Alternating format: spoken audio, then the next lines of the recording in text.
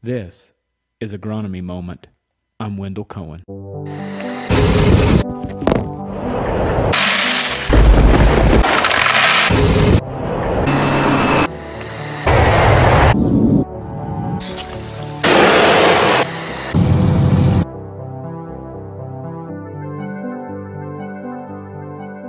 Good day. Welcome back Thanks. to Agronomy Moment.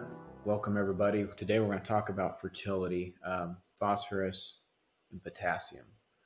I think it's a topic that we need to talk about just a little bit as it relates to what's going on in the soil, a little bit of maybe some of the why, what's, and hows of it. So, once again, quick disclaimer as always, I recommend testing anything new idea in small increments. This is not a Rex for your own farm. Please call and talk to your professional, talk to us about it before you move forward. With that being said, phosphorus and potassium, there's not a lot of new things that have happened in the last, 50, 60 some years. It's not a lot that's happened with the nutrients per se, but we'll get into kind of what's changed a little bit with genetics and why that looks a little bit different. Yes, there is a few things that have changed slightly, but nothing major. We're still dealing with the same nutrients. Macronutrients haven't changed. Yes, exactly. Phosphorus. Let's talk a little bit about this. Yep. So this goes a little bit back to the genetics that briefly that the removal rates haven't changed very much, and as you can see on the bullet points, then and now is hardly changed very much, and then especially with soybeans, we're kind of looking at the same thing. But really, what is driving is our yield potentials. Our yield potentials have dramatically increased since obviously we're looking from 1955 and 60 to 2017, but that's just really interesting and to see how much potential we have for yield. And I think that sometimes we might forget the potential that we have and where we came from. Well, it's we're become slightly more efficient with nutrients, but with that being said, we have way more biomass, far more plant structure out there, and ultimately we're seeing yields are just compounded into the new age of technology as it relates to genetics and breeding and breeding practices in corn especially, but even soybeans. I mean, look at 23 in 1960 to 49 in 2017. Yeah, I mean, you think about phosphorus. We tend to think that or know that our corn crop is going to require more than our bean crop is going to require, and obviously you can definitely see between 15 to 60 pounds it's really changed. Yes. But even in soybeans, it's really interesting to see the change that has come with that also, just because the biomass that we have with the soybeans and today's technology. Yep. And then let's talk a little bit here about phosphorus as it relates to what it does in the soil. So now we're going to talk about the what. I think it's kind of interesting. Talk a little bit about phosphorus uptake early. Yeah, so just really with probably any nutrient, we're going to see pretty flat growth or pretty flat uptake early because we're feeding off that in corn. We're feeding off that endosperm, and you usually see that V6 to V10 growth stage in corn. Everything just it needs more of everything at that point because it doesn't have that endosperm. It has a more established root system, and that, to Wendell's point, is why we see that rapid uptake is now we're talking about a more established root system, a more established plant to be able to better get to those nutrients in the soil. Yep. And so as we go forward, there's other things that are challenges too, water, clay layers, soil type, pH, all that is challenging how much it's going to be able to take up. So just increasing that interception points of having layers of phosphorus available to that plant so the small root system can take it. One thing I thought was interesting, I just kind of went and found some things of how it relates to the plant itself, what phosphorus does. It's a vital part of DNA, which is the plant's memory. It's part of RNA, which is a memory reader. It reads what's happened. It's part of its energy makeup. It promotes, uniformity, strength of its roots, resistance to disease. If you're at critical levels and we start getting cold where growth is not prolific, that's when you start seeing your plant stunting, your limited roots, and in soybeans, you'll see a nitrogen fixation loss. Yep. And so, and then the last thing to me is also critical is it takes on more disease. Yeah. So you put that into, we were talking a little bit earlier about this. I think Wendell puts it in a pretty good, tells a pretty good story about it. You know, if you're feeding your kid, or if you're not feeding your kid, your child is not probably going to be healthy to take on, have a healthier immune system and things Yes. like that. Think about that kind of like the plant. If it doesn't have its nutrients there, it doesn't have its system to be able to have a full on healthy plant to be able to Yes. to counter disease, to counter environmental conditions and other things that are going to be thrown at it at a really you know could potentially be a pretty quick period and at a very crucial stage, growth stage, as far as Yes. it's just small. And you know, you got a small plant, and having those nutrients there is really going to help set that plant up for success. In a perfect world, I think you could be at critical levels and have a good crop. When we run into challenges, though, is we know there's going to be disease challenges. We know there's going to be that, and that's what starts to really push on that plant. Let's talk about potassium just a little bit. Again, we're just throwing up another slide here of some of the slight changes have been made in recent years on the efficiency of modern hybrids and varieties. Yeah, now we can see a little bit more of a difference from the phosphorus conversation, that potassium is really, Yes. really kind of a little bit of a different animal there. Yes. More efficient uptake between both crops.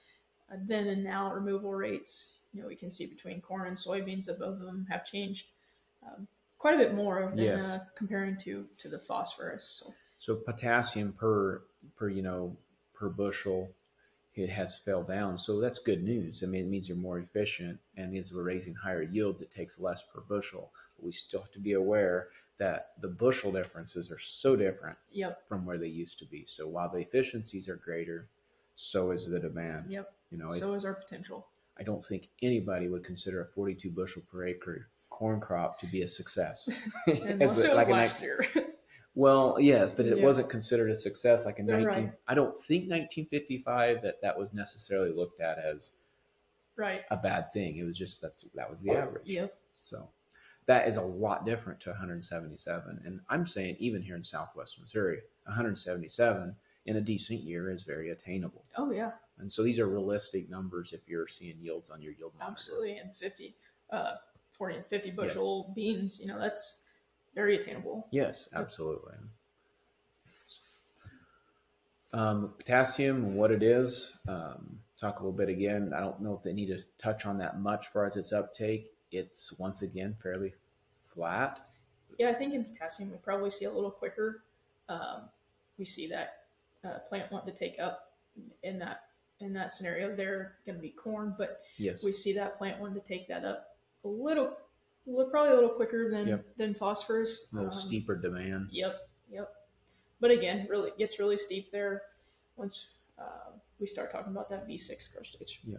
This one here has the challenges of water a little bit. You know, mobility from K relates to water somewhat. So you're going to see it being a little more mobile.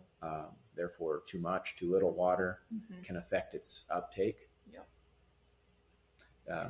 Potassium, essential in basically every plant process. So. Yeah, and you know, especially think about that on the soybean side of things, because beans are going to be a kind of more driver for, or need more potassium than our corn crop does. But nonetheless, important to have it out there for both to help with drought tolerance, to help with water loss. It's going to help translocate your sugars, and of course, it's going to help the root growth as well. Yes. That's where you'll see plants wilt, take on spread disease, lodge, water loss goes up. Yep. Potassium, doesn't it control the stoma? Helps with how fast the plant can shut down in a hot weather. Yep. And loss of water. Yep. So optimize management. So now what do we do about the process? I think that kind of going really far back, we have to have a foundation, and our foundation is probably going to be our soil sample. So Yes. having a soil sample to know where we're at in our soil properties and what kind of fertility pHs we're dealing with, our CECs, is the most one of the Yes. most important things. That's how we're going to build our plans. That's how we're going to determine how much we need to build our soil. If we Yes. do need to build our soil, do we need to correct our pH? Yes. All of that is going to help us with our, especially our P&K applications, Yes. because that's where we're going to see our, our bigger, drier applications coming and Yep. having those out there for vital processes in the plant's life cycle. Yes.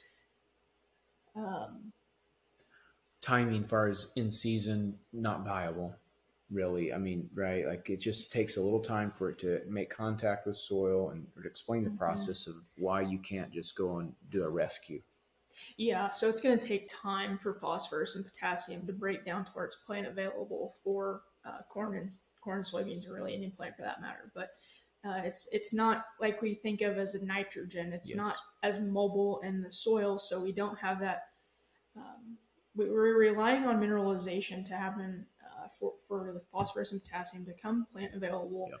and to have that continuous soil cycle there for those plants to be able for them to take it up. So it's unfortunately, we see a potassium deficiency or a phosphorus deficiency, and we look out or we see the outer leaf leaf blades of the soybean, and we're seeing that yellowing. We can't just go out there and throw some nutrient Potash or something. Yeah, we can't just go out there and do that. Yeah. Unfortunately, now in season potentially you could take a foliar, take Yes. leaves and get a foliar tissue test done. And maybe that's a situation where you can see that we're a little bit low on our macros, and maybe a foliar, Yes. Foliar feed or foliar nutrition could potentially benefit or help the efficiency with that plant uptake some of those nutrients. And let's talk a little bit on annual versus biannual. I know sometimes it is a practice in which you can fertilize extra for corn, and then there can be sufficient level is the hope for soybeans. There's a little bit of, what's your thoughts on applications like that? Yeah, obviously whatever is going to be best for your operation, whatever is going to be best for the bottom line and return on investment there is what's going to work for you. But I like to see that risk spread a little bit over the course of both rotations. Yes. And the idea there is that you're putting what that crop needs there and going kind of, assessing further on.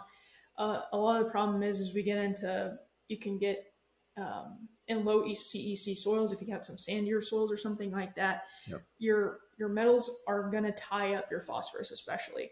So if you do fertilize extra and you put a lot of extra out there, there's no guarantee, and there's no guarantee anyways, but there's really no guarantee that more risk, like you said, Wendell, with fertilizing that extra, that you might not have that phosphorus availability, because your metals are going to start tying up in those lower CECs and pHs and things like that. So really just a lot of things to think about, and knowing your soil properties, knowing what your soil is capable of and where you stand before you just make a decision, adopt a practice decision to go out there and throw all your P&K out and not really knowing where you're standing. If one sees a lot of variability across your field, or in cases like here in Southwest Missouri where you do have a lot of variability and you're not positive, it seems like annually can reduce some risk there of the tie-up, because you're making another touch point with fresh fertilizer at more times to help introduce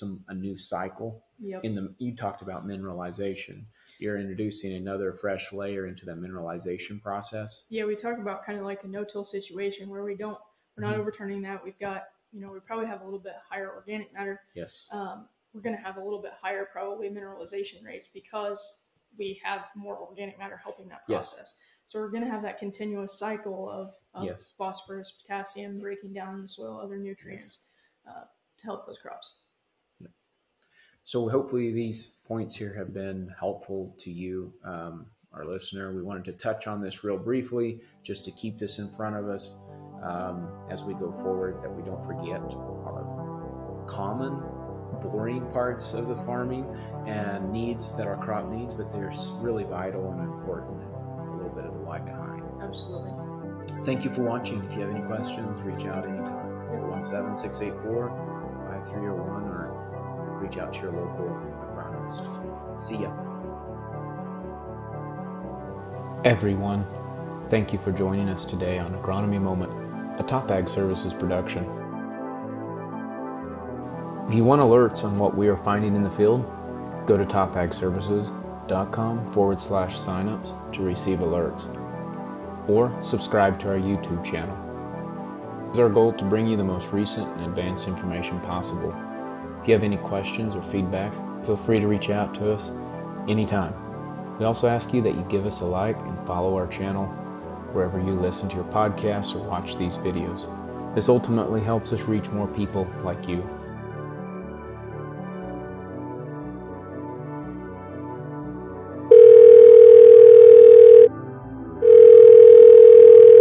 Hello? Hey, this has been Wendell Cohen, your show host. Thank you to all who made this show possible.